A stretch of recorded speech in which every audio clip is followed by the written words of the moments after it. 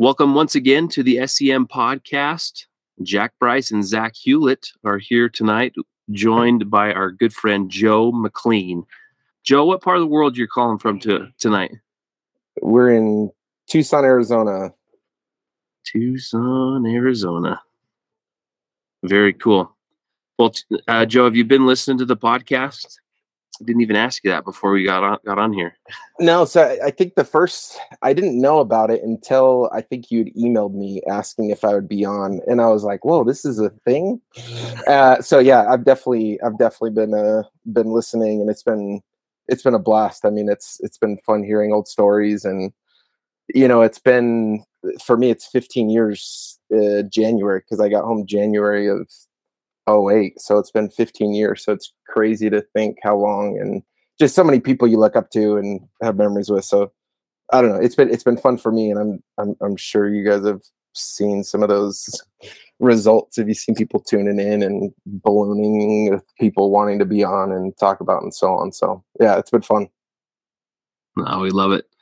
I'm in the same boat as you. I got home 16 years ago. Last week or week and a half ago. Just boggles my brain a little bit. Jack, you're coming up on what, 18 next month? No, 17. Oh, 17. Okay. Man. Sorry. Got ahead of myself. Yeah, because I think Zach, I think you were exactly a year before me, and I think Jack, I think I came in when you came out or something like that. I don't know. You went in the MTC in January? Yeah, January of 2006. Yep. So you came in you came to Scotland the day I left Scotland. So. Yep. High five on the way. Yep. Yeah. Changing of the guard. Two kids from Arizona. It's just how it goes, right? One comes in and the other leaves. Yeah. All right, Joe. Well, just to remind everybody, we'll talk pre-mission, your decision to serve, and your reaction to getting your call to Scotland. Then we'll go over the mission and come back to life since you've been home. Then we'll go back through the mission. So you're up, my friend. Okay. Sounds good.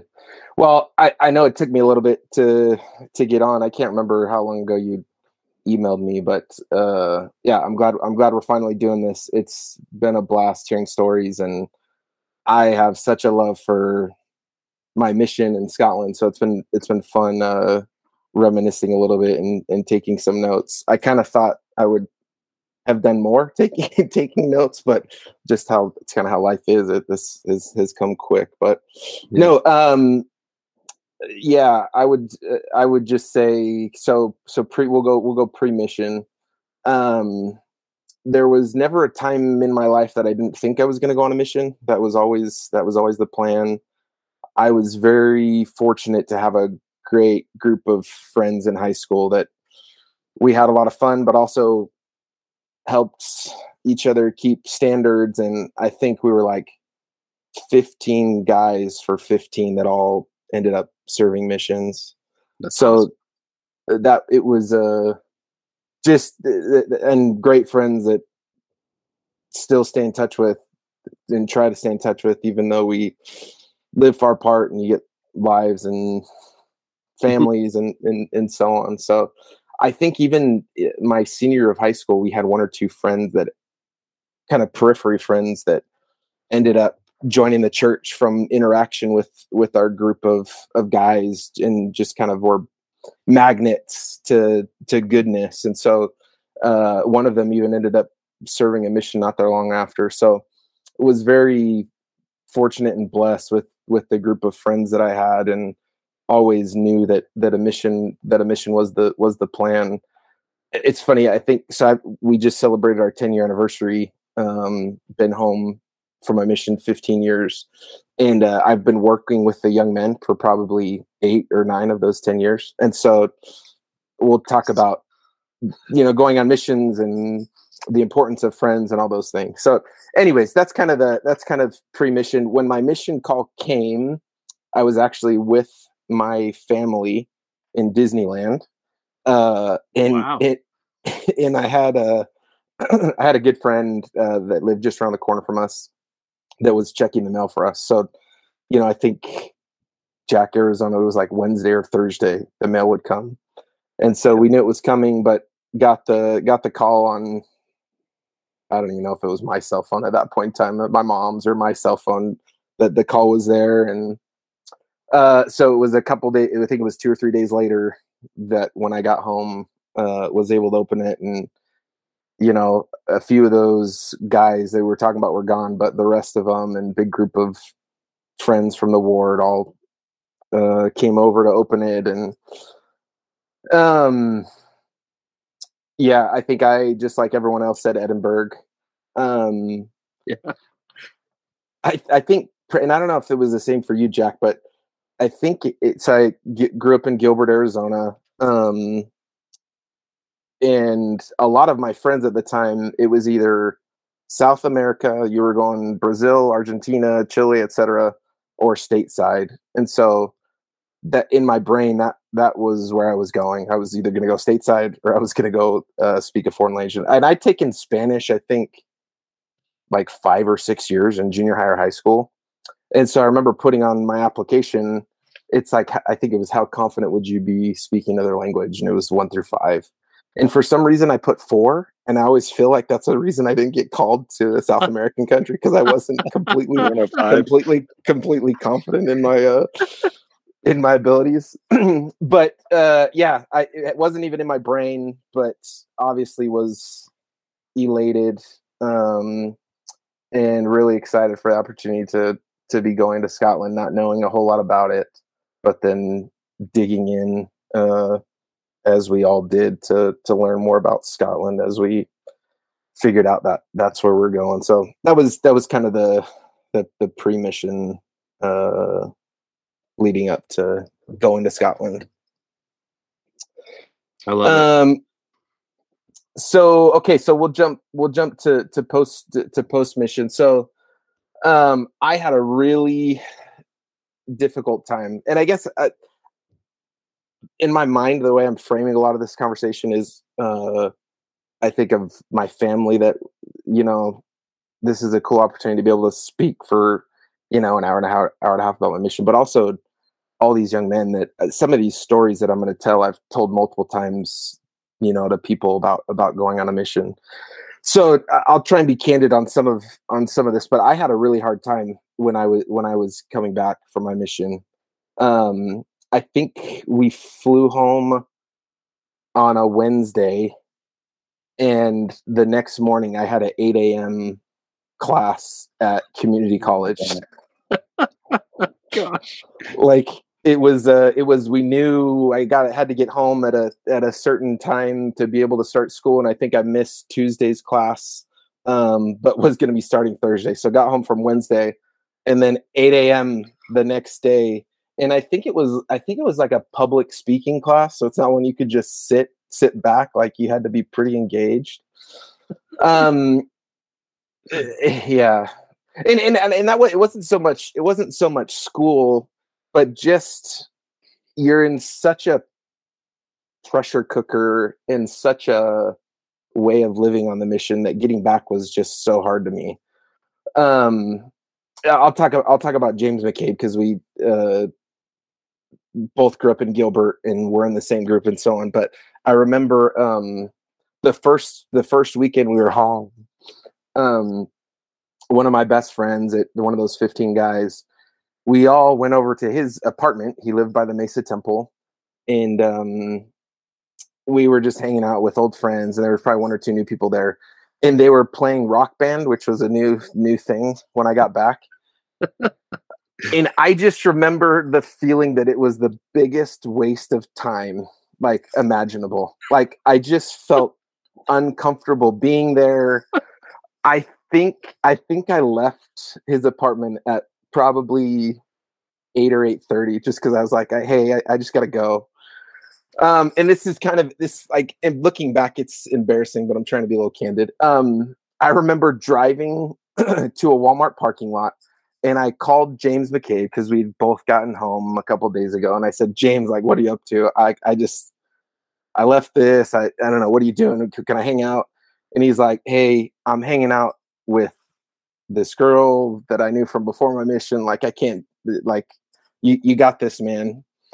And so I'm sitting there Walmart parking lot thinking I can't go home. It's 8:30. My parents are going to think I'm weird if I come home right now. I'm not going back to my friend's house.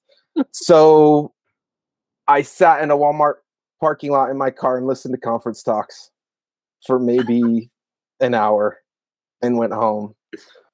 And I say that just, it took me a little while to get used to life again. And I think I like to think that part of that is because I was like all in on my mission and wanted to be valiant and so on. And that's probably where some of my weirdness and why it took a little while for me to find a wife, because it took a little while for that to wear off. But I guess after that, there wasn't any significant stories other than just being really structured. And I remember my family making fun of me because I was obsessed with making things clean and having a schedule and so on. But eventually that kind of wore off. That was like the first couple of days. But if we really go post mission, so I did community college for a little while and then transferred down to U of A. My mom and dad grew up in Tucson, so ended up going down to U of A. I always liked business, so studied business management. Didn't really know exactly what I wanted to do, but my grandpa and uncles had a financial planning business, financial planning and insurance, and so I kind of always thought that was something that I was going to do. And then my junior year of college, I took a winter class that was the business of college sports.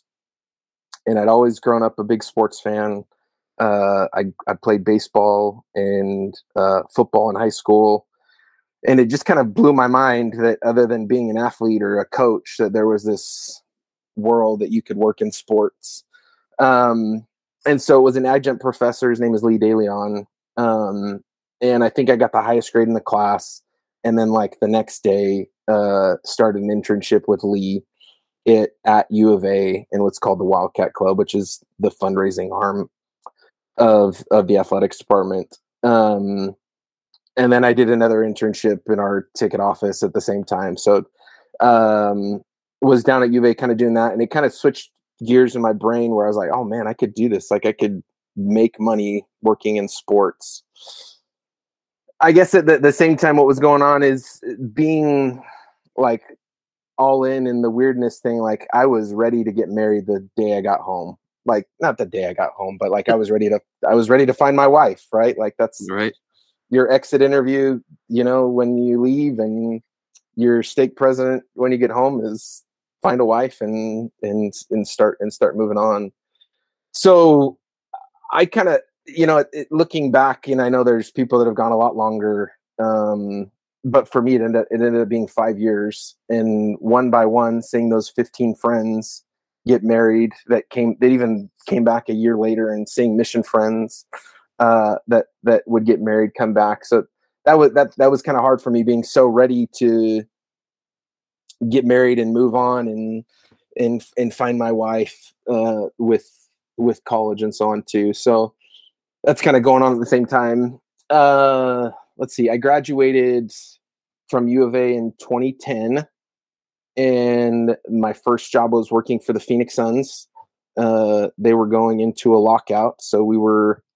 I was on their sales staff, which Zach, we've connected and talked about, and have some of those same. That was a crazy time in sports. My goodness. Yeah. So I was doing sales for the Phoenix Suns, and we were selling season tickets. I guess so. Phoenix Suns. I'll just for our British friends or people from other countries, it's a professional basketball team, and we were selling season tickets for a season that might not even happen, and so it was kind of an interesting time. But I look back, and so many of the experience I had on my mission prepared me for that. Like I know a lot of people have talked about the hammer time and that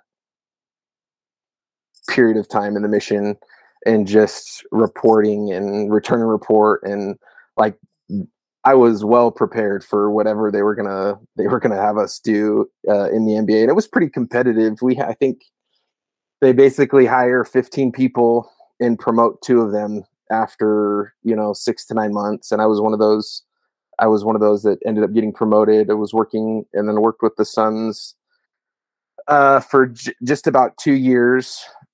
And at that time, I'm going to try and get a little quicker so we can get actually to the mission stuff. But about that same time, I had met Nicole, who's my wife, and we met on a blind date. Nice. I had gotten to the point where I was like, whatever, I'm just gonna have fun. I've been trying so hard, and of course, it was one of those times where when you're not expecting it, that those things happen in our life. So I think my brother, who had gotten home from his mission at this time, he's 2 years younger than me. Him and 3 or 4 of his friends were going on a group date and said, "Oh, Joe, you could go." And I was like, "I'll come, but I don't have anyone to take." And they're like, "Oh, well, you can take this girl. So-and-so went out with her a little while ago and she's pretty fun." So she's 5 years younger than me. So I probably wouldn't have asked her out at that point in time because I would have thought I was getting a little too close to high school age. But I was working for the Phoenix Suns. She was finishing cosmetology school.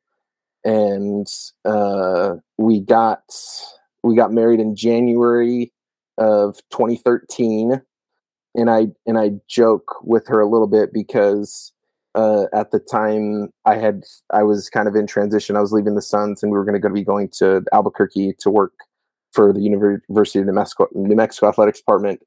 And so I was unemployed and we were homeless when we got married because we didn't know where we were living, and I didn't have a job at the point. That's way to do it. Yeah, good way to do it. It took a lot of faith. I give my father-in-law a hard time that he let Nicole get married to someone that didn't have a job and didn't know where they were going to be living. So we got home from our honeymoon and moved straight to Albuquerque. We spent like 2 days to try and find an apartment. And then we ended up being in Albuquerque for 2 years. I got my master's in sports administration while we're out there. And I worked in the athletics department selling premium seating, so suites and club seats and so on for our football and basketball teams. And I always had stayed in touch with people from Tucson. And so about 2 years later, got a call from someone that I'd known from Arizona, and asked if I'd be entered to a position in the Wildcat Club, which is where I'd interned as a student.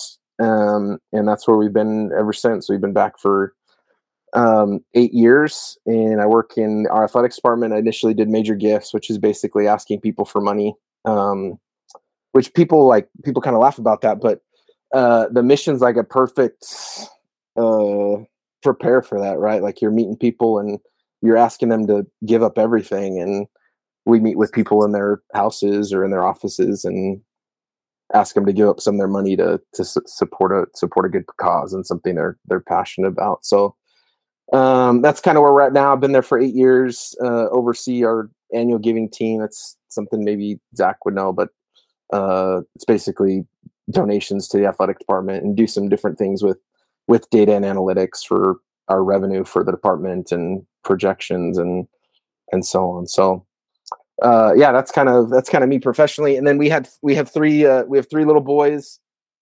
McKay was born in Albuquerque, and then we have Hunter, who's 6, and Brigham, that is 4, and 1 on the way. So lot of testosterone in this house, a lot of energy. I feel bad for Nicole. I mean, literally 40 minutes ago, we were all wrestling, trying to, a lot of energy in the house. So, but I love them. They're fun. They're a blast, fun kids. They're playing sports and obviously busy schedules with everything else and so on. So, do you know gender of number 4? It is a little girl. Hey. Yeah. Your wife will be happy about that, and then you'll have no more kids.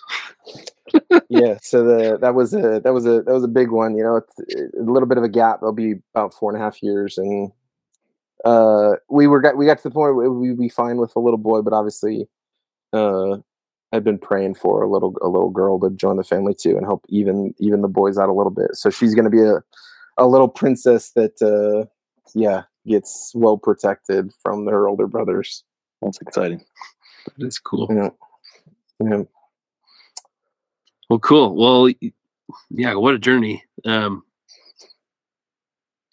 have a really good friend that's in the athletic department at UNM, and Okay. I think he just missed you though. So we'll have to talk off air in regards to that. But Yeah. that's awesome. Cool. All right, Joe. Well, take us back to the mission. You can start the MTC, and if you like, or you can go straight to Scotland. Okay, we'll do a couple quick ones from the MTC. So James McCabe and I flew out. We were both from Gilbert. We flew out together, stopped in Atlanta, and then ended up at the MTC. I want to say we were only there for like 10 days. They were like compressing the schedule, and so we didn't have any like gym time. So we got to the point where we felt pretty cooped up. Jeez. Which yeah, it's all we knew, but we had fun. It was a great group. President Winwood was the MTC president, and just we had a lot of fun. I think that is a common thing that, you know, these young elders get together and have a little too much fun. But the one story I wanted to share, and this will be a little bit of a theme for later too. So I had been to the MTC for 3 or 4 days, and I got a notice, or President Winwood or one of the other people said, "Hey, we need to talk to you about your medical records." And I was like, okay. And apparently I had missed a shot or something, which I don't know how that happens, because you're meeting with doctors and so on. So I was like, okay, that's fine. So they have me go into this room, and I have a history of fainting from like drawing blood and whatever it may be. And so getting this shot, there's this Asian doctor that's going to give me this shot. And I recall he doesn't really speak English. And so I'm in the MTC, I'm 4,000 miles from home, and I have to get this shot, which I wasn't worried about the shot. It's just kind of in my brain, this whatever natural thing that happens. And so they're giving me the shot, and I pass out. And I remember waking up, and there's this Asian guy over the top of me, and I have like no idea where I am. Oh my gosh. And yeah, I remember one of the MTC mission presidency coming, and it just kind of a weird experience, and that's kind of a precursor for later too. But yeah, I think it's called vasovagal or something like that, because it's happened to me multiple times. When Nicole, when we're having our second, Nicole got an epidural, and I got all woozy, and so Nicole's going through labor, and the nurse and doctor, I'm like leaning over, and they come up and they're, "Oh, are you okay? Are you doing okay? Can we get you some apple juice or something?" And so Nicole's in labor and just had an epidural, and they're whatever, it's taking care of me, the guy that can't handle a needle or whatever. So yeah, that was the MTC. It went by really quick. I remember we went tracting while we were out there. Elder Maddock was my MTC companion. I think Elder Price, that we had switches. They did switches and companionships, and so we were there. So that was kind of MTC. Fast forward a little bit, train up to Edinburgh. We stayed a night at an Airbnb, and kind of had forgotten about. That's one cool thing about this podcast, is some of the things you forget about until you hear other people talking about. But I think James and I had stayed up a little too late, just talking and getting caught up and talking about where we're going to be going and all those things. So MTC the next day, found out, well, I think I was going to say my group. So I think the ones I can remember: Elder Jensen, Elder Harlow, Elder Maddock, Elder Wilcoxon, Elder McCabe, and Elder Price. And I think there was another one or two, but it was a good group of guys coming in. And trainer was Elder McBride, and we were going to kill winning in the Irvine ward. Yeah. And I was there. So I guess I would just kind of talk briefly about time, and then I'll go on a few stories. But I was there for 6 months with Elder McBride, Elder Fisher, and Elder Gregerson. And I think it was which Fisher? Devin. Okay. Yeah, which I haven't talked to him in a while, but he's one that I would love to hear from and have on. And he's more your contemporaries. He was my MTC group. I've been in touch with him, and come on, Devin. He'll come on in the future. He's in the midst of building the new house, so we'll get him. Okay. Yeah. And it with McBride 3 months, and then 6 weeks with Fisher and Gregerson.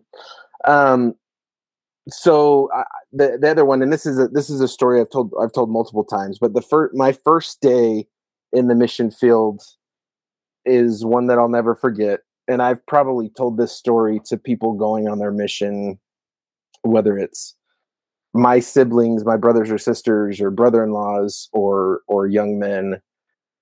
Because we left the MTC, we had to take a train to Glasgow and then a train down to Irvine.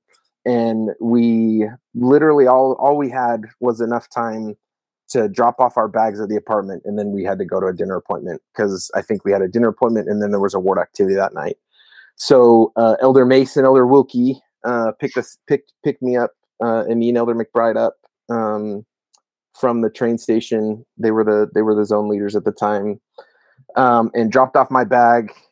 And I think at this point in time, it's, I don't know, 4:30, 5 o'clock, which in January starts to be almost like it's dark. It's like, it's well dark at this point in time.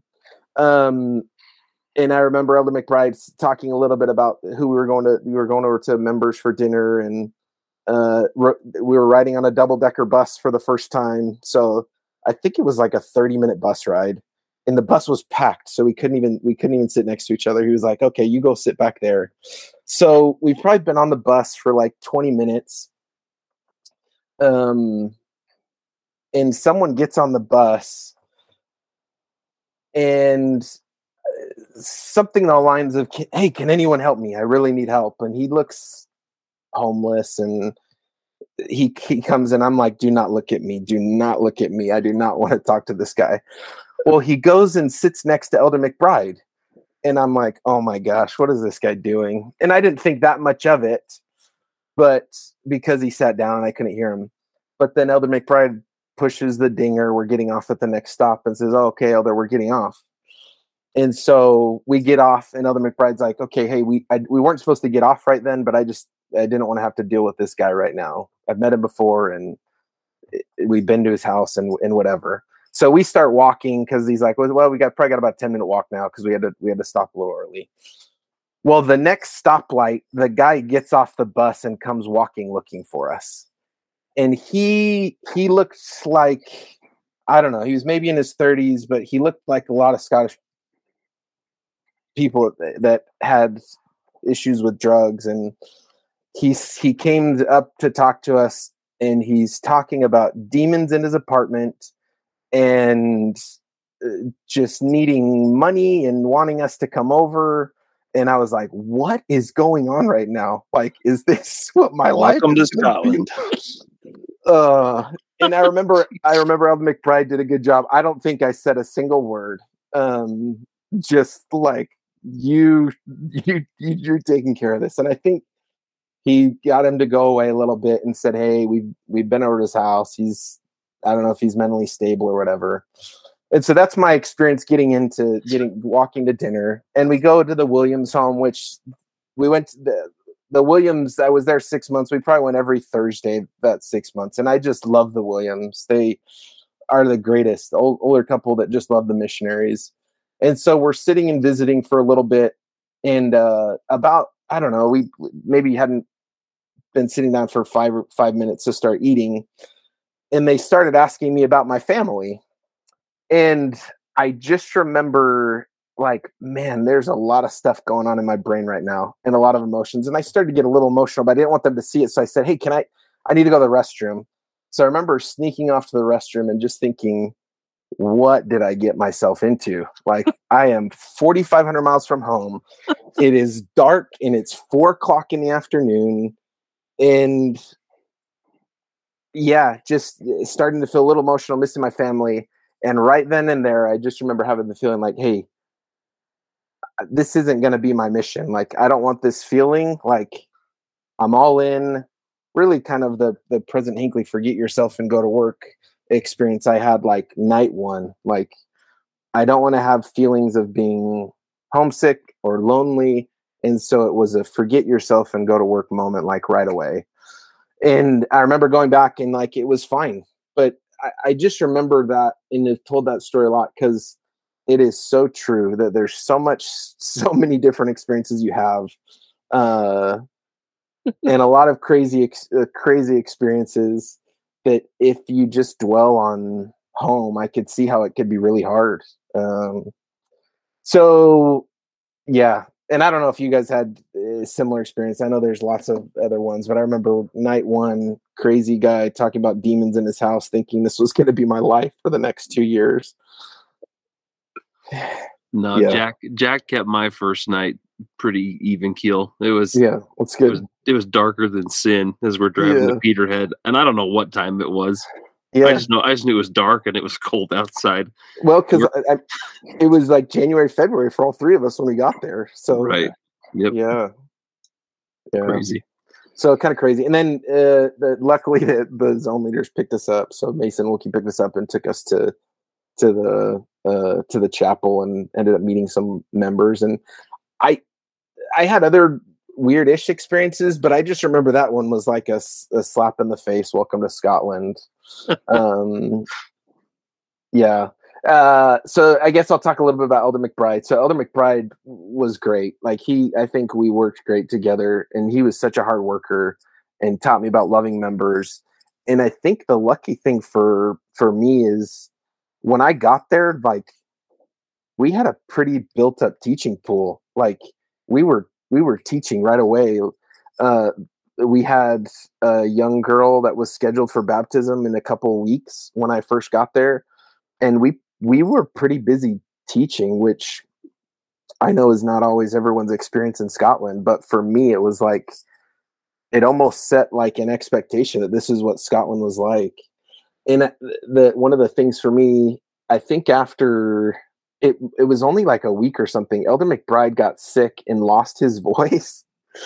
And so after like a week, and I can't remember how long it lasted. It might have been only a day. In my brain, I built it up as more than a day. But it was like I was teaching everything because he lost his voice and couldn't talk. And so we had a decent teaching pool, and I was all of a sudden thrown in and had to teach right away, which was a good experience and cool for me. Do you know if Elder McBride did that on purpose, or I could see that being a training tactic that Pilkington passed down from him? Like, I could see Pilkington doing that. Yeah, that's true. Just act like you can't talk. Then they have no option but to teach and talk at the doors when you're chapping and so on. So it's too funny. Yeah, we worked great together. And yeah, we had, within the first 2 weeks, a young girl that had been scheduled for baptism, and it had a decent teaching pool, and had fun finding some people from media referrals and chapping into people and so on. So the other thing I remember right away too, and this was, I guess everyone has their own story of being introduced to the Scottish language. But I remember my first ward council. So this was the first Sunday. It was Bishop Govins, and just not understanding a word he was talking about, and asking me, "Oh, where do you fair?" And I was like, "Excuse me," and he'd be, "Ken, what I'm talking about?" And I'm like, "Gosh, I am so lost. Like, I have no idea." And anyone that knows Bishop Govins, he could have a pretty thick accent, and there was a lot of people in the Irvine ward that could have a pretty thick accent. So that's great. Yeah. Let's see. Anything else? Elder McBride, we did some fun things too. I think as a district, went to Isle of Arran, which is just off the coast there, and had a great district. I think Elder Rhodes, Elder Noble, Elder Bird, and Elder Jensen ended up being in the district. Sister Kenny, Sister Lewis, I know was on.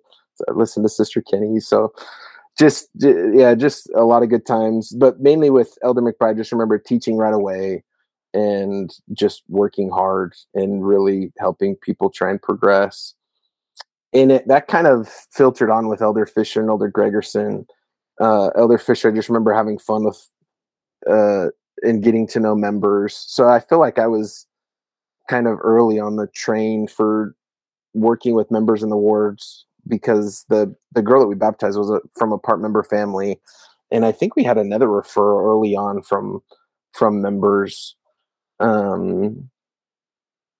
So yeah, I think that was main things from Kilwinning, my first area. It was also my first 6 months. We had that multi-mission conference down in Preston. You remember that, Zach? Yeah. Mm-hmm. Go and listen to President Elder Nelson at the time and going to the temple. So that was pretty cool, and definitely a fun memory. Yeah, that had to have been pretty early in your mission. It was like what, March or April timeframe, I think. Yeah, something like that. Yeah, so. that sounds right.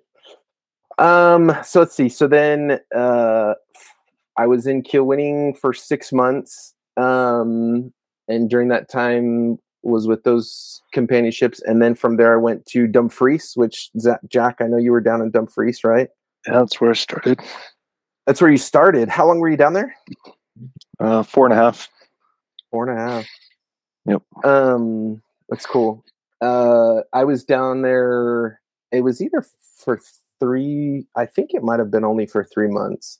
I was with Elder Zacharias at first, and was there for 6 weeks, and then trained Elder Jones down in Dumfries.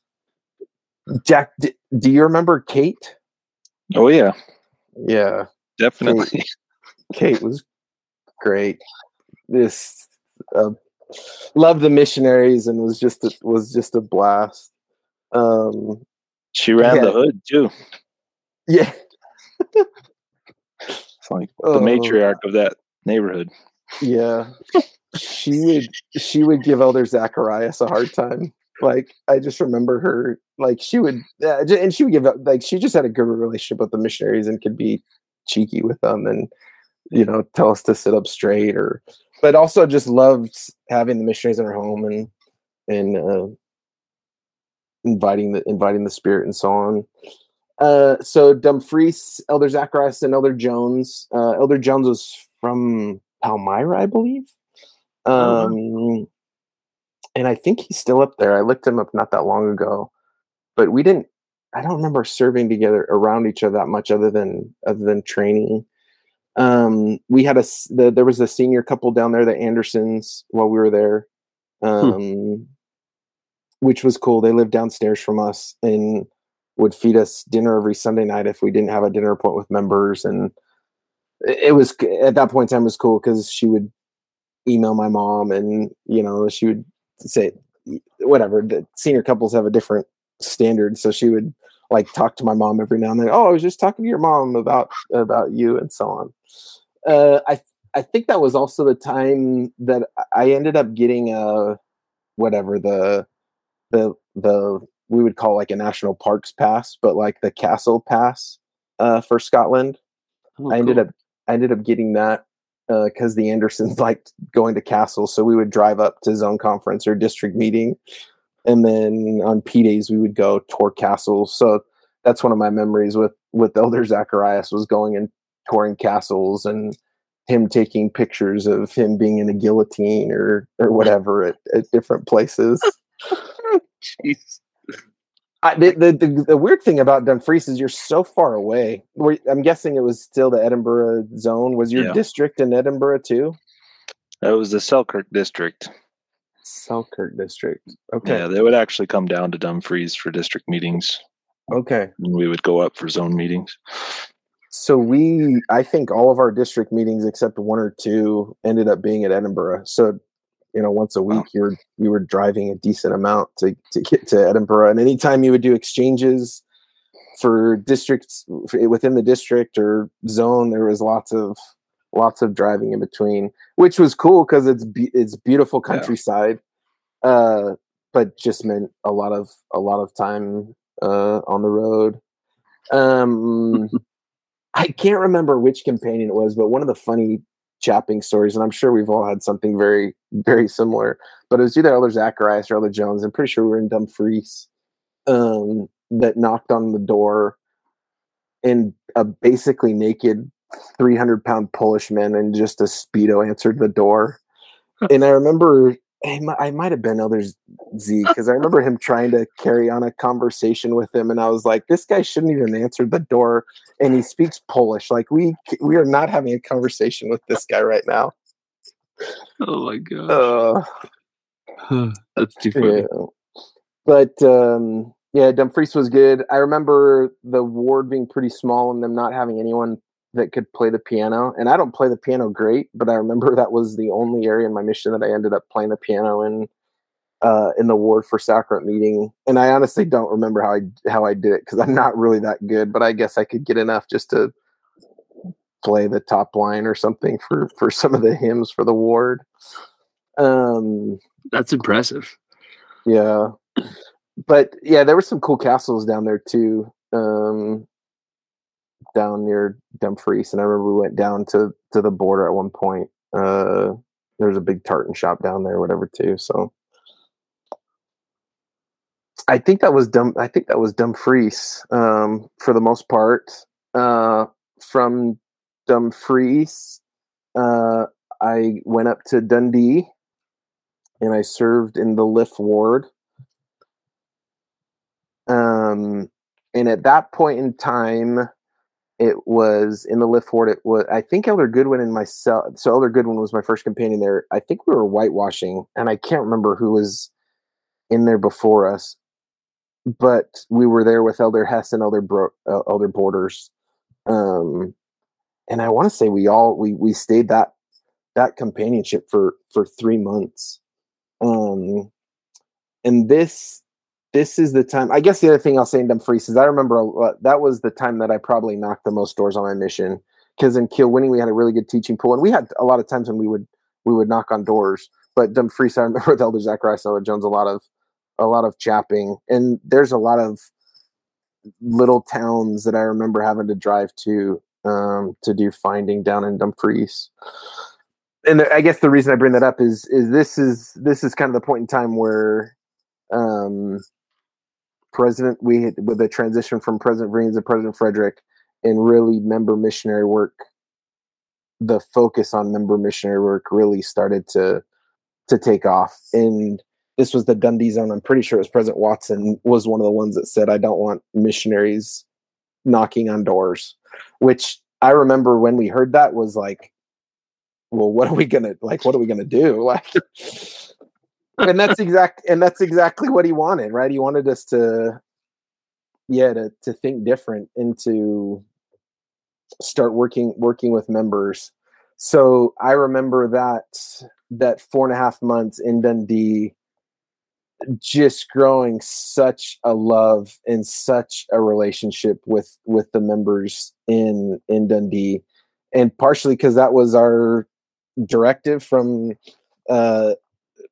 mission president and zone leaders and district leaders and the stake president, but it was also the holiday times, right? So it was Thanksgiving and Christmas and New Year's. So I remember we did the 12 days of Christmas. I think we picked like 4 families in the ward, and the 4 of us, Elder Hess, Elder Borders, Elder Good, and myself, did the 12 days of Christmas for those families. And I remember the first day that we did it, because we kind of thought like, oh crap, it's 12 days till Christmas.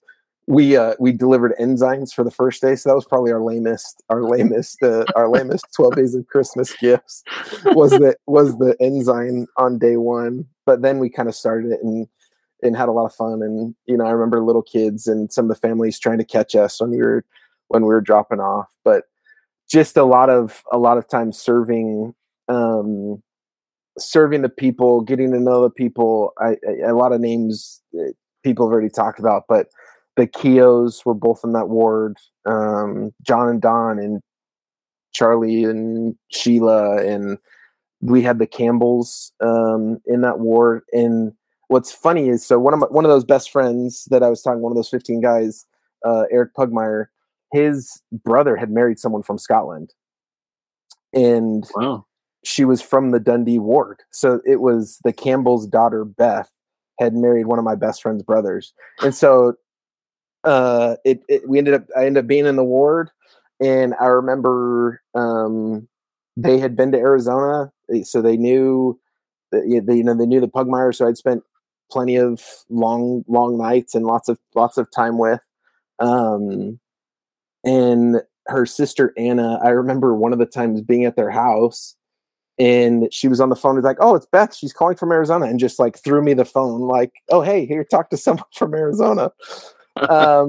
So that was cool. But we just, I know we had a few investors at that time, and one of them was Mike Longmuir, who owned an auto body shop, I believe. And had been investigating for a while, if I remember right. But I remember during that time, just spending a lot of time with him, and I remember writing in my journal about just wanting to help him progress towards baptism and being excited every time that he was at church or making progress. So I think that when I think of Dundee, that really it was like member work to the extreme. And I think one of the cool things, so President Watson, is that right? President Watson was the Dundee? Yeah, Daryl Watson. Mm-hmm. Yeah, Daryl Watson. So there was a general priesthood meeting, I want to say it around state conference, and he invited Elder Hess and I to speak at the general priesthood meeting about missionary work. So I remember that being a cool experience of, as missionaries being asked to speak in one of their meetings, and just kind of goes to, he was all in on missionary work and starting to see the fruits of that in Dundee. Dundee is also where I got my license. So I remember all of the stuff, having to take the tests and the stress of paying lots of money to take tests in Dundee and having to pay for private lessons for a period of time. But I passed both. But I passed both first time, so I must have been doing something right. Nice. You and I should start a club, because I did the same thing. Hey, there we go. I remember feeling like it was a big deal back then, and for a long time I kept my license in my wallet. I don't know where it is now, but I think it's somewhere. I did the same thing too, and then I went to Vegas and lost my wallet somewhere. So I was a little bummed about that, and I have no idea how to get my license back, except to go back and twist somebody's arm. Then they'll probably make you take the test again too.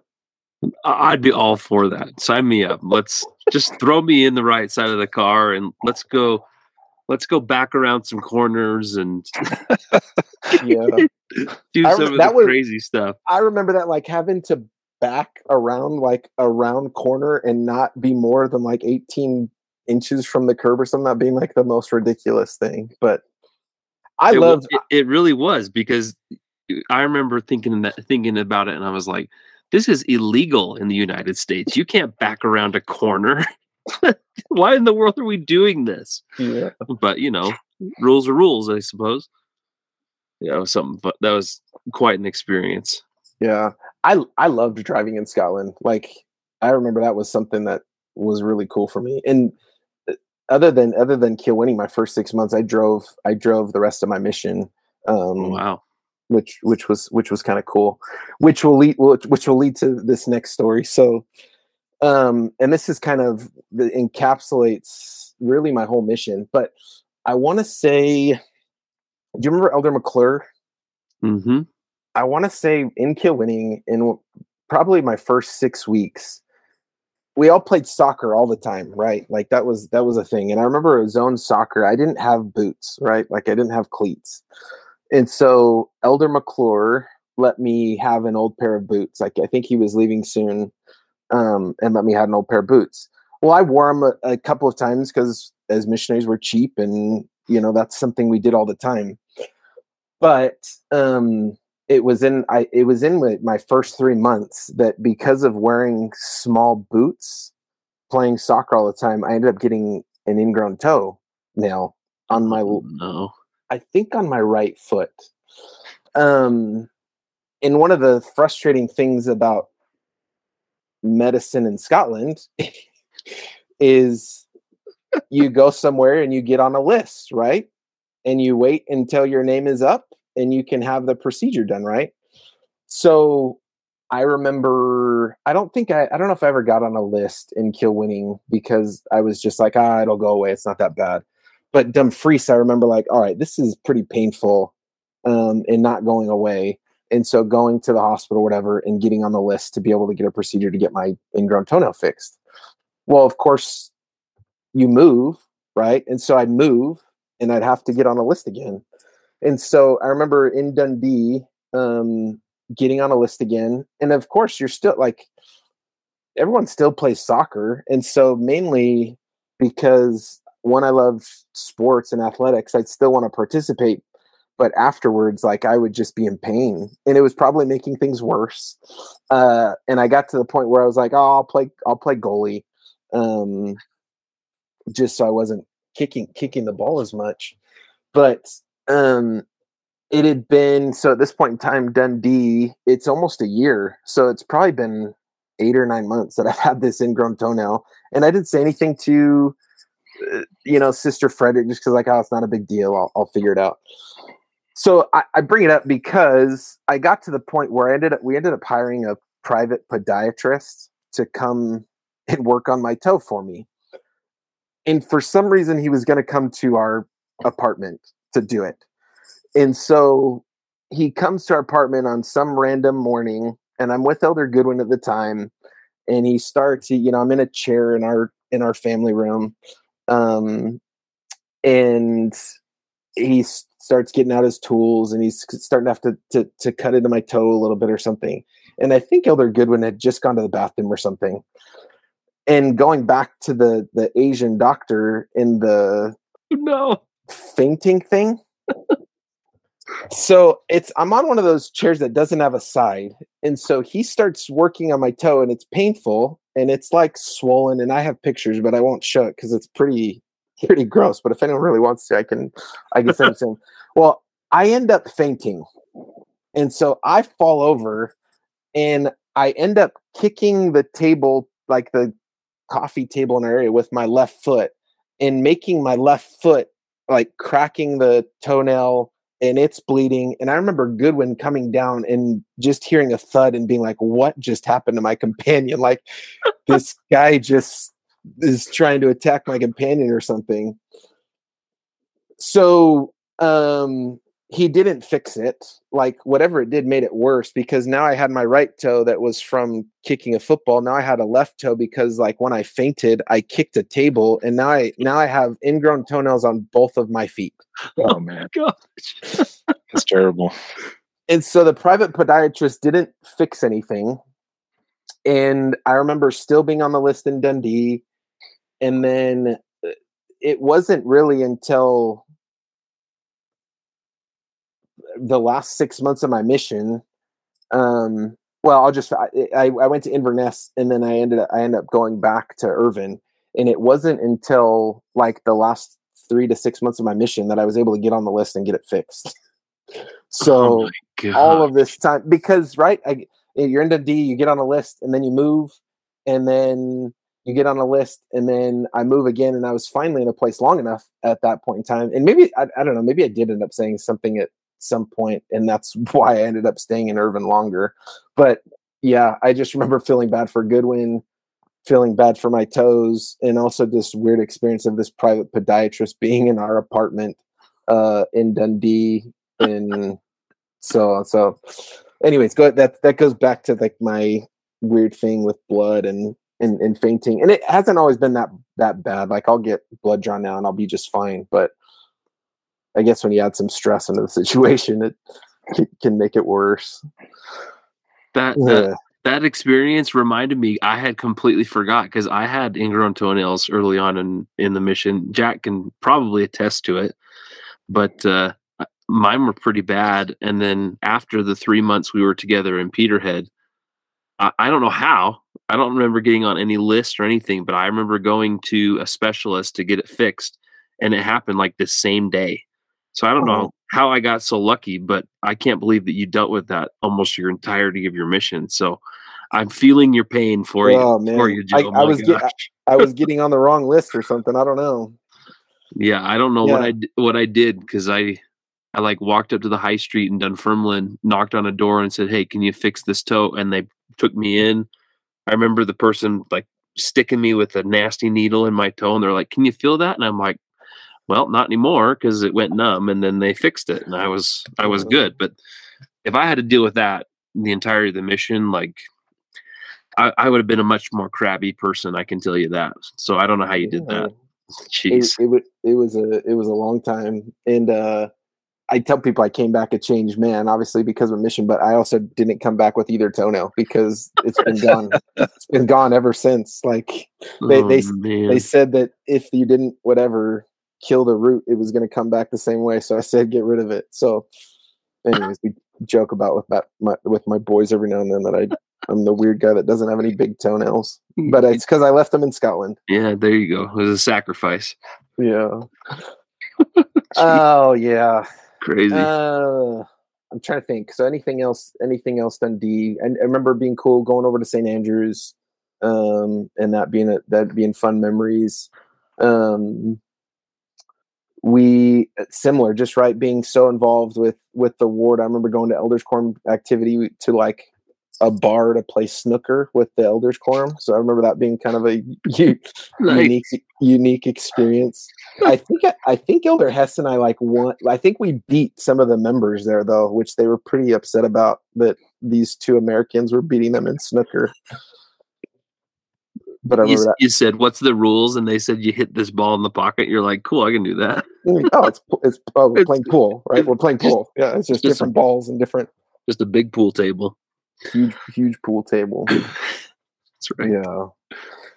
But some of my best memories and favorite people are from that Liff ward, and Mark and Angela Veal were another one that my family ended up coming and picking me up, and I remember we stayed with them for a couple days. And Mark's one that still to this day will send messages every now and then on Facebook and catch up, and just fun people. The Keos had Ben that was going on his mission, so they just had that missionary zeal and spirit. And with us focusing on member missionary work, I remember just challenging people to find people and to who could they know. And I think Ben had left on his mission, and Elder Hess and I had went over to the Keos, Charlie and Sheila, and had a lesson.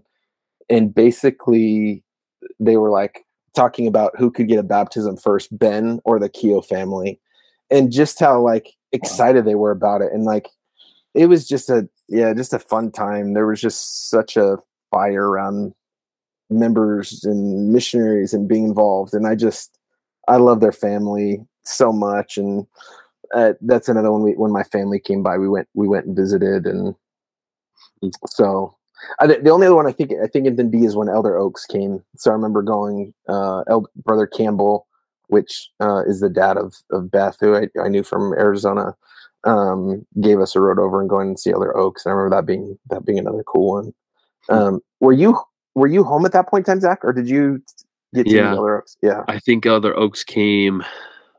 I want to say it was probably March of 2007, and I went home in January. So I just missed that. Yeah. Well, I think that was me, because I think Elder Holland just came a couple months after me. So oh, really? I think that was my missing Elder Holland, which was was one of my favorites. So we'll have to hear from someone. I don't know if I've heard that one, someone talking about that on a podcast yet, but that Elder Holland had been there. Yeah. You have to listen to Christian Lucas's, because he was he got pulled over going over 100 miles an hour in the mission van, and Elder Holland drove by in the mission president's car. Oh my gosh! While he's getting put in the back of a police car. So. Oh yeah, I haven't listened to Christians yet. So that's a good one. That's a good one to look forward to. Yeah, for sure. Yeah. So that was Dundee. From there, I went up to Inverness with Elder Fissler, which I know he was on not that long ago. Yeah, and we were only together one transfer, and that was my shortest area on my mission.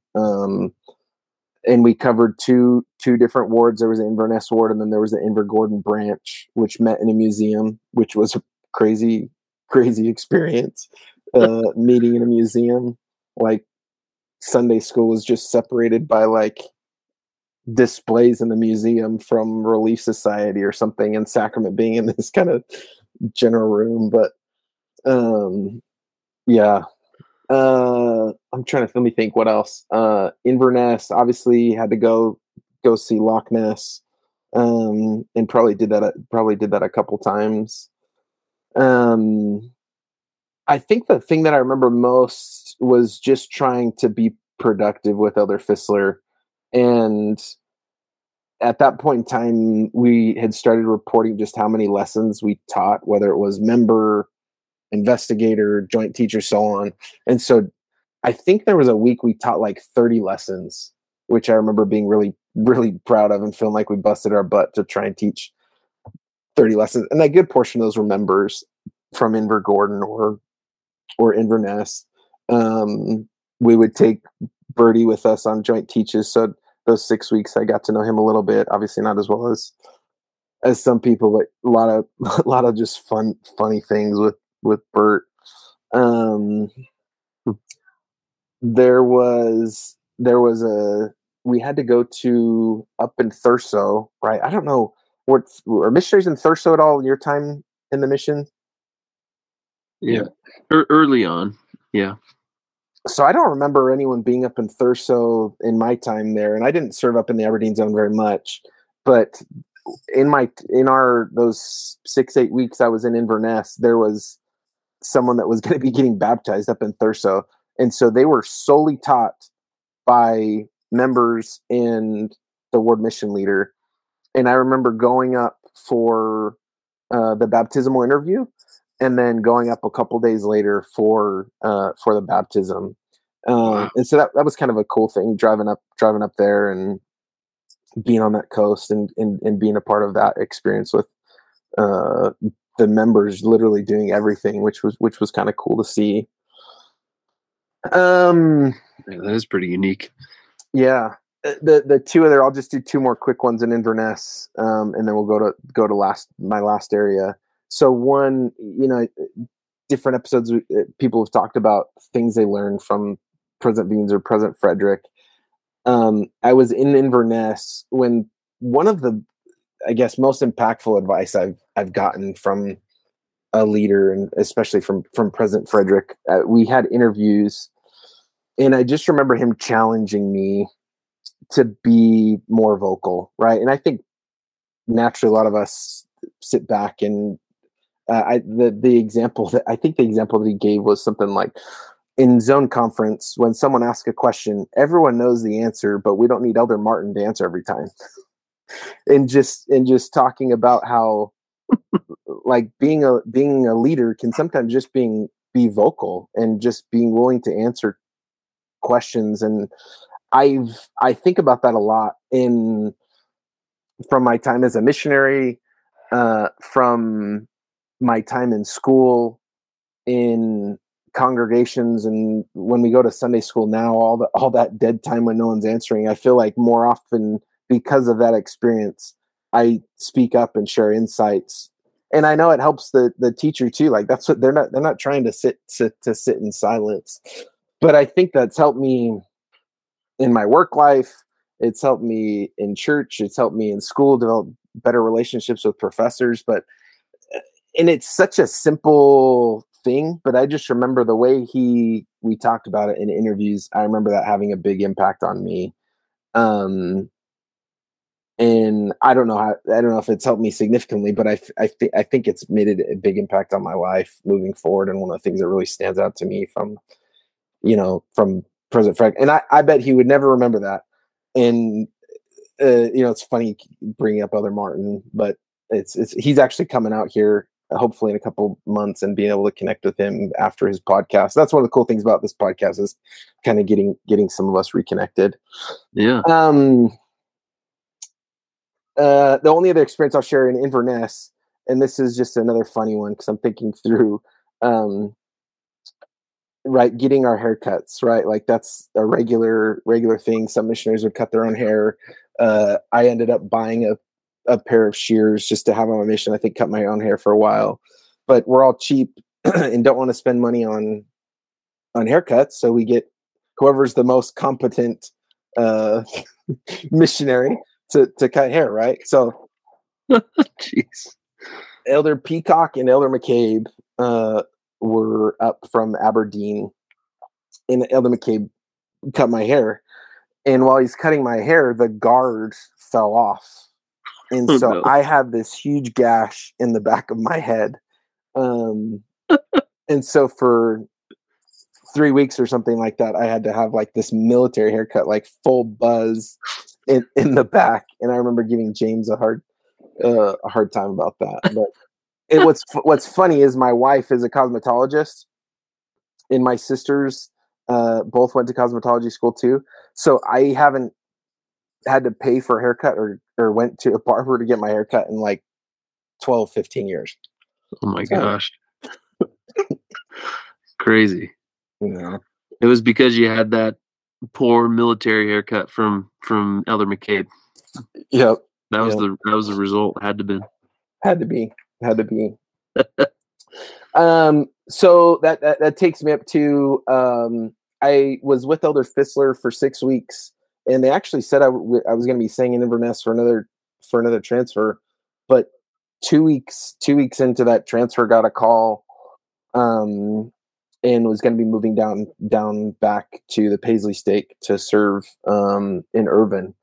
And that was a surreal experience because I had already spent 6 months there to start my mission in that Irvine ward. So I ended up in total spending, I think, 13 months in one ward. Wow. Which I never thought I'd be back, right? Like that's kind of the thing when you leave an area, you're like, okay, I'm moving on. But that was, and it was back to back, first 6 months and then last 7 or something like that. But was also really excited.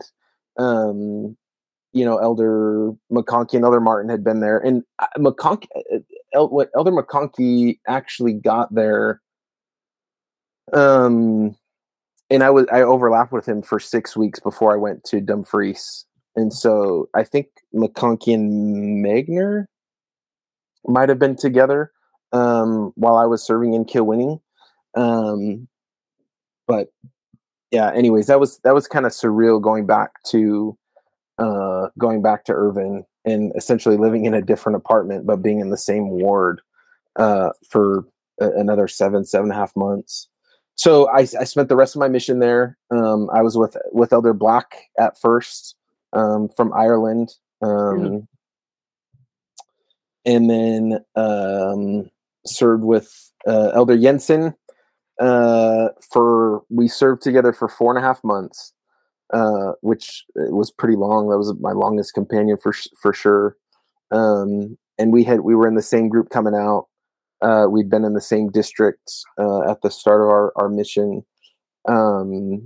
and then to serve together at the end and for that long a time was definitely one of the things that I look back with fondness of just my time serving with Elder Jensen, and then finished out my last 6 weeks with Elder Frainer. So yeah, and so at that point in time was the zone leader in the Paisley Stake, and that was again just a fun time. You talk about, it was like focus on member missionary work, and then a little bit of hammer time, which in my mind I think felt a little different, but was just how do we hold people accountable and really be involved with the zone as much as possible to help people progress and grow. Yeah, I guess I'll just go through and think a little bit. When I think of Elder Black, we were busy. Like, I think we had 4 or 5 baptisms in the 3 months that we were together. Wow. In a lot of involvement with the youth. I don't remember a lot about this, but I wrote about this.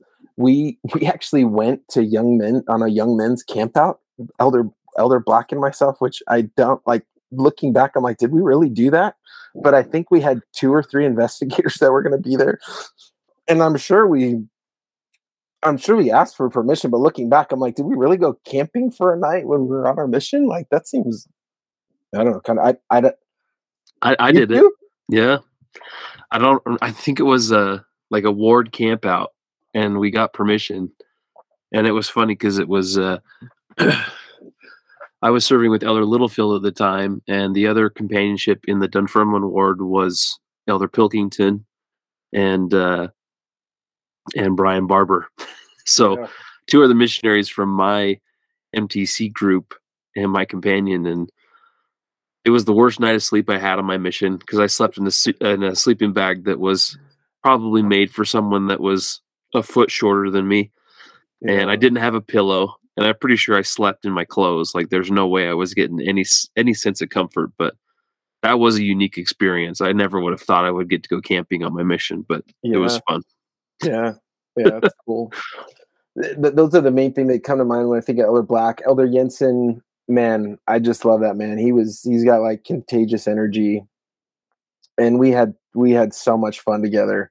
And I just remember him coming in. He just wanted to just help grow and be involved with the ward, and just such a love for the ward and the young men there. And having been there for so long, I feel like I got to know the ward really well. Like, when I came back, I knew all of the leadership in the ward, from the bishopric and release site president, elders quorum president, and the ward mission leader, and so on. So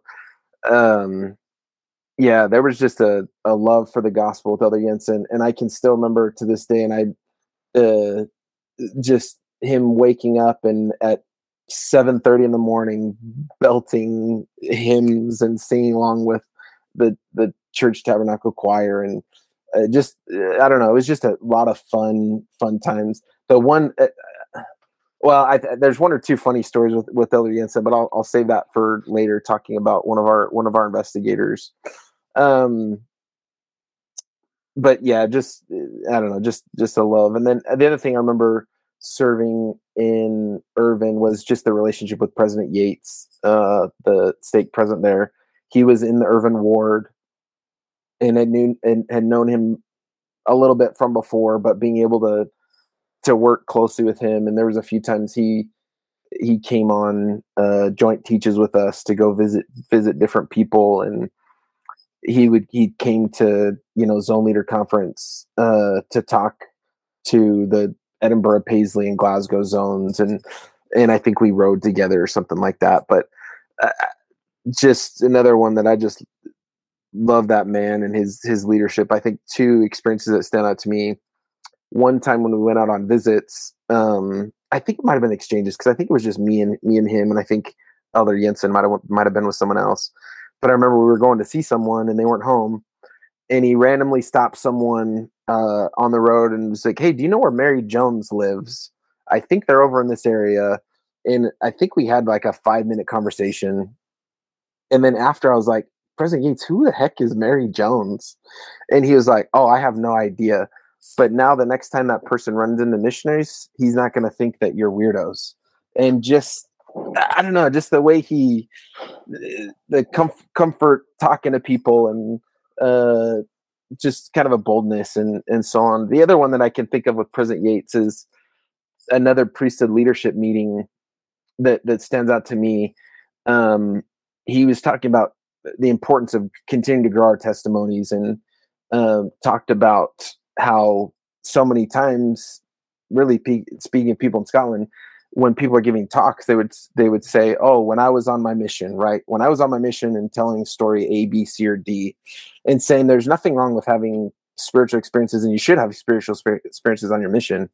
But what are you doing now to continue to have those spiritual experiences, and being able to have experiences now in your life that you're able to share on talks? And so that has stayed with me and challenged me to continue to stay close to the Spirit, and continually striving to serve and be in situations where we're continuing to have those spiritual experiences. And we all do it, and we should do it, talk about the experiences that we have. But I just remember that standing out to me, especially in those closing months as you're preparing to go home from your mission. So yeah.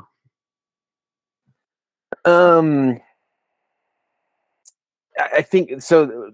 One of the other ones, as we're getting close to winding down in the mission, and there's two people that we taught there, and one of them I remember vividly praying at the end of my mission, saying, I'll go wherever you want me to go, but I hadn't had the experience of finding someone from lesson number 1 and teaching them all the way through and then getting baptized. I'd been a part of a number of different baptisms and taught different people, but I hadn't had that exact experience. But remember just saying, hey, I think I had 3 months left, and just, I'll go where you want me to go. If I need to leave Irvine, if you need me somewhere else, but I just really want to find and have that experience.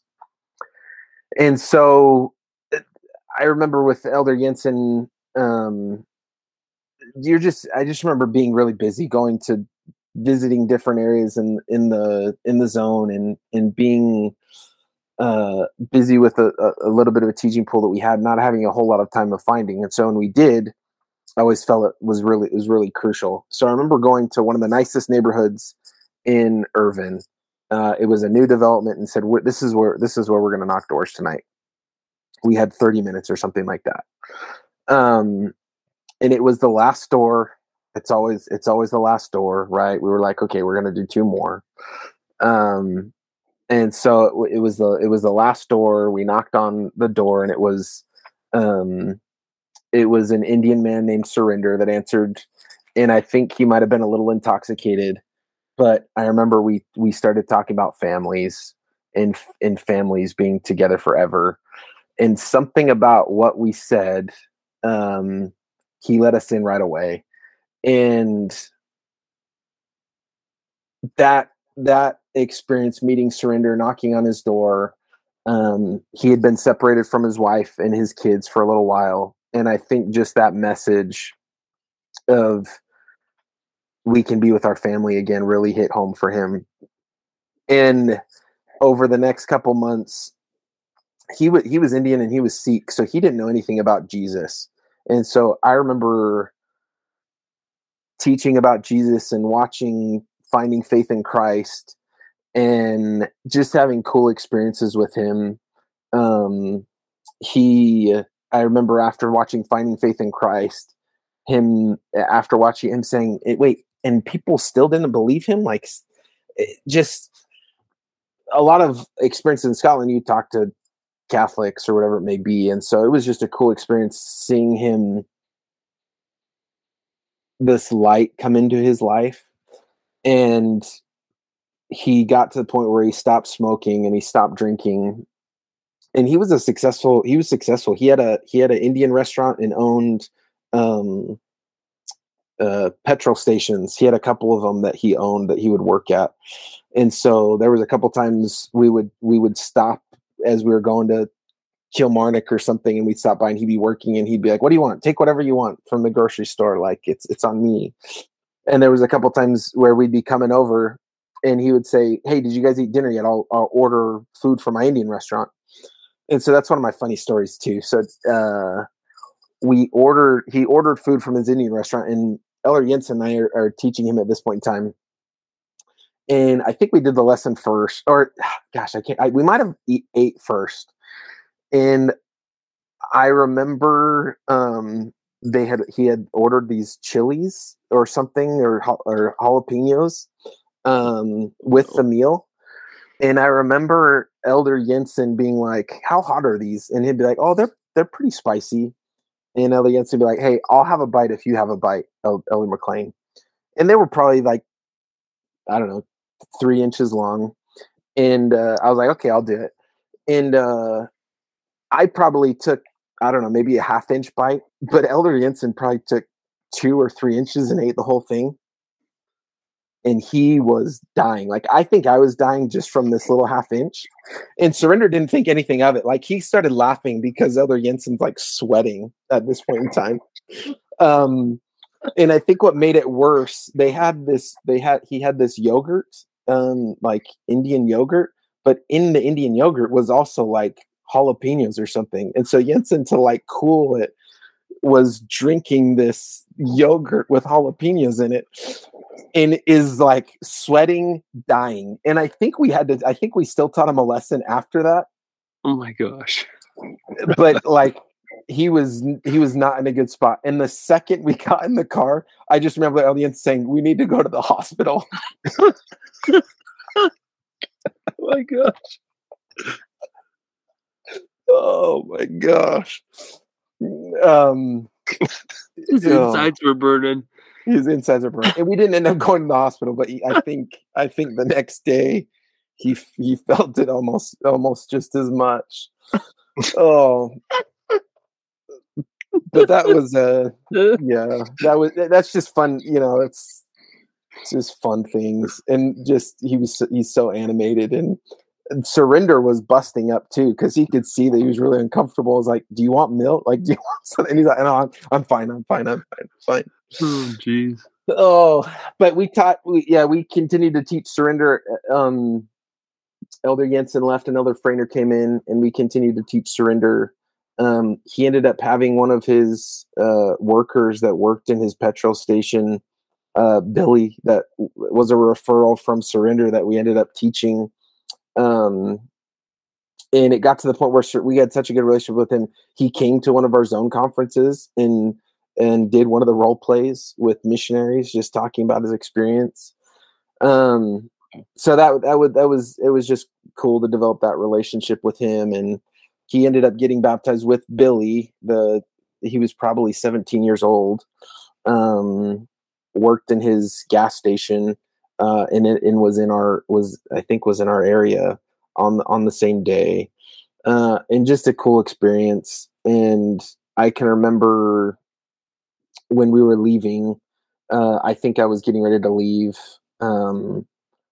President Yates had gone over to his house and was ordaining him to the Aaronic priesthood, I think,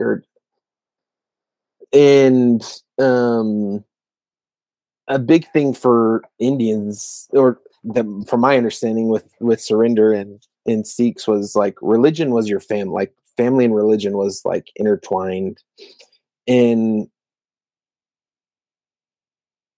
something along the lines of like, "Hey, now you have this new family."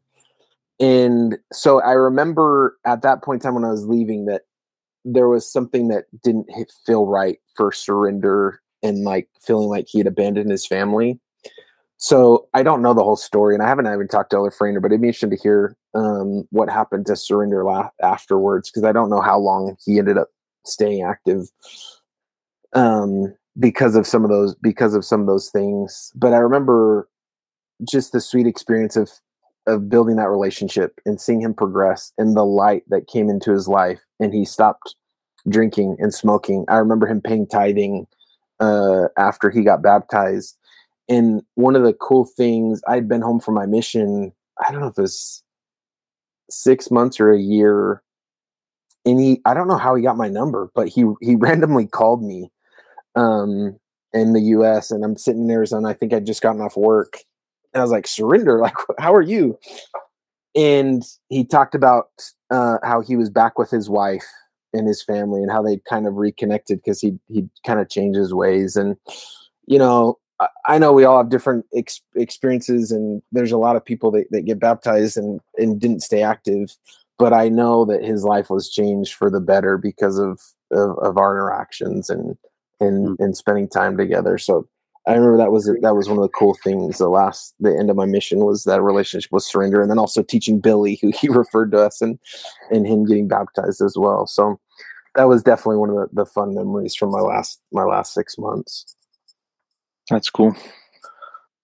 Let me see. Any other just quick hitters?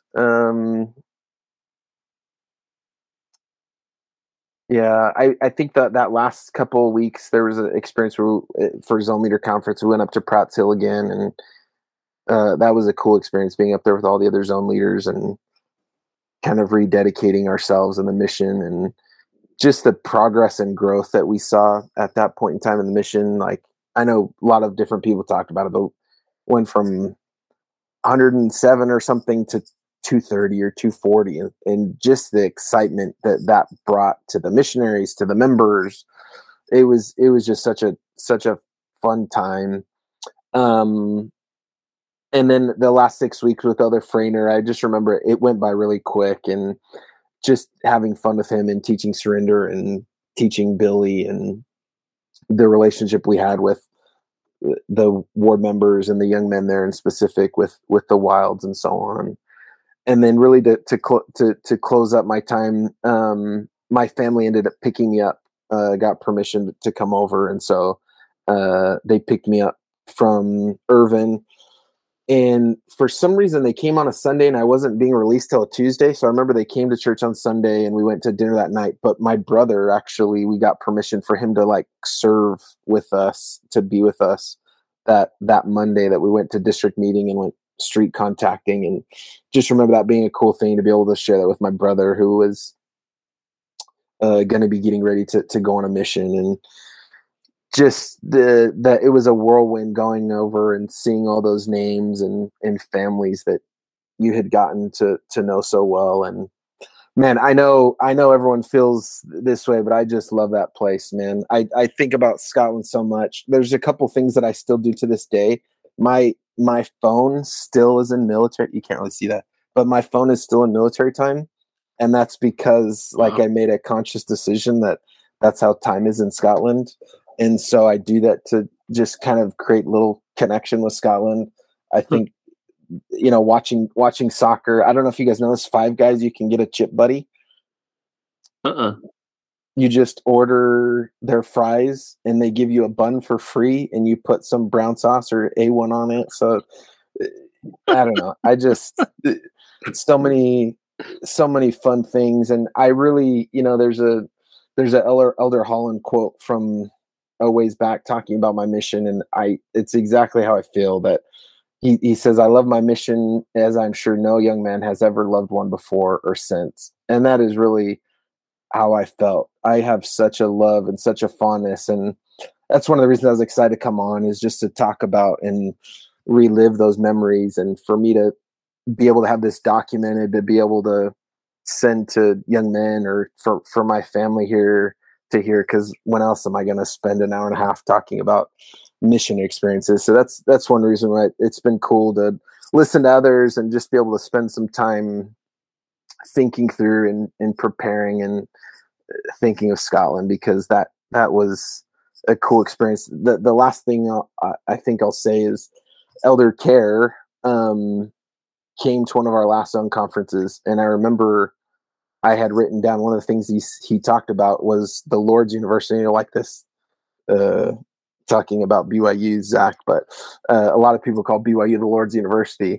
But he said the Lord's University is the mission field, and just talking about the experiences you have there and in those unique times. So it's been fun, and it's fun to relive, and it's fun to hear all these experiences other people have had. And we could have kept going for hours with all those stories of all the different places and so on. But I would say that would kind of wrap up my time in Scotland and those things.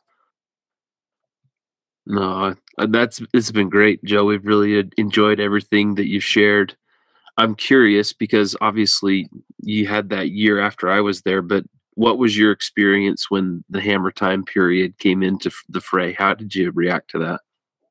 It's funny. I've heard different people talk about this, and actually looking back through my like study journal, I didn't even realize this, but I don't know who it was, but one of the assistants, when they came to our flat, had like gone through my personal journal, like my journal, and like had written like random notes about like, how are you getting better? And Hammer Time for me,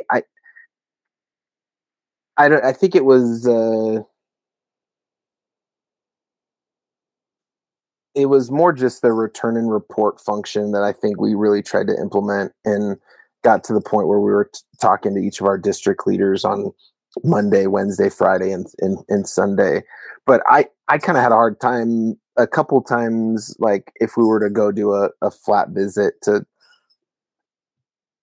I don't know, to make missionaries feel bad about some of their decisions or whatever it may be. So I think mine was a reduced view, and I think O'Brien and Martin came to our flat one time, and I think it was like a hammer time visit, and I just remember them like, I don't know, it just felt like let's just have a conversation. Like, what are we talking about? Like, so I think it was kind of downplayed for me, and maybe that was just my leadership style to a certain extent and working with our zone. But I'm sure someone would come on and tell about the terrible experiences that Elder McLean called them out for A, B, C, and D. But looking back, I just have these rose-colored glasses of everything. I can't see you doing that. You're too of a forthright of a guy. You know, you want to say it as it is and how you feel, and you're not gonna put the rose-colored glasses on, like you said. I can't see you doing that. I was just curious what your experience was, because everybody had a different experience. Some people learned something from it on top of hating it. And you know what I mean? It was just a unique time in the mission. Yeah. The one thing I'll say is I just remember the positive one that I think really came out was just the urgency. And I know there's been some similar experiences, but I remember the sisters in, I think they were serving in Kilwinning at the time, had a girl that was in Young Women's that was investigating the church, and there was really a holdup that she was waiting on her family. And I remember Elder Jensen, we went and visited the mom and just talked about her daughter and how she felt about the church and so on. And I don't remember how many days it was later, but we were like at the church or at a member's house and talking with the sisters and this girl about our experience. And it like eased her mind that her mom felt good about it. And so much so that like that night she got baptized. Wow.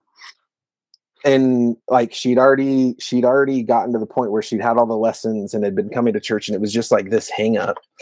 And her mom was there, so it wasn't like we were doing something behind anyone's back, but her mom was there, and Ward Mission Leader was there, and we went and filled up the font, and like that urgency, and like, well, okay, well, if there's no more barriers, it's like, and I think she was even like, okay, like, let's do it, let's get baptized. It's like, yeah, great. let's do it. So that was one of, I think, the really cool things that was this urgency for the work. And there was definitely times that it went overboard in hearing some experiences, but when done the right way, there was definitely some cool things in helping people progress, and just that focus on finding people that wanted to progress and grow. Yeah. Well, thanks for sharing that. I appreciate it. Yeah. Well, you had a great list of amazing missionary companions, and if you're in touch with any or many of them, we hope that you'll invite them to come and participate, because we'd love to have many of them. I mean, I'm just looking through our list of those that you've named, and we've only talked to Matt Fissler so far. So yeah, we got our work cut out for us. Yeah, definitely some good companions. The other ones that just names that I was thinking of, I don't know if you would ever do members, but Douglas Yates and Mark Veal, I would love to just hear some of their experiences working with missionaries. The other one, and this would be more timeline of after us, but Johnny Kuhn is another one. He's a Gilbert boy that I think, right, we're talking, right, Jack was, we trade places, and then we were a year later. I think Johnny Kuhn was like, when I left, he was coming in like that exact time. So that would be another one that came to my mind of someone would be cool to hear from. So the missionary who we talked to last Sunday, Andrew Bonin. He actually served with Johnny Kuhn. So hopefully that will be coming out this evening, early morning tomorrow, and hopefully he'll share it and get it in front of him, and hopefully we can get in touch with John, because sounds like he was a good one from his experience too. So the cool thing in talking a little bit about Johnny, and I'm sure some of these later that, talking about Hammer Time, I remember Johnny talking about it going from Hammer Time to just this charity and love that it kind of developed and grew through with President Frederick. So definitely cool to hear some of those experiences, some people after me, and how that transition changed. And I think Elder Fissler talked a little bit about that too, of just kind of that natural transition of things. But yeah. Well, good. Well, Joe, thank you again for making time for us in your hectic schedule. I know that working in college athletics, this is a busy time of year. So really thank you for taking the time to be with us tonight. No, it's been fun. It went by quick. So it's been fun. Lots of good experiences. Appreciate you guys inviting me and putting this platform together for us to talk about all those good times in Scotland, and food and fun and the spiritual experiences and so on. Yeah. And like I said, as you're inviting people, if they, want us to reach out to them, we'd be happy to. Or if they want to reach out to us, that the S.E.M podcast at 51spylaw.com email address is there, or they can go to the 51spylaw.com website, and there's a contact sheet on there that they can fill out, and we'll get in touch with them and get them on the schedule. But more than anything, we love you. We're grateful that we have you as our brother in Scotland. And so thanks again for taking the time. We love you. Love it. Thanks, Zach. Thanks, Jack. All right, Joe. Cheerio, mate.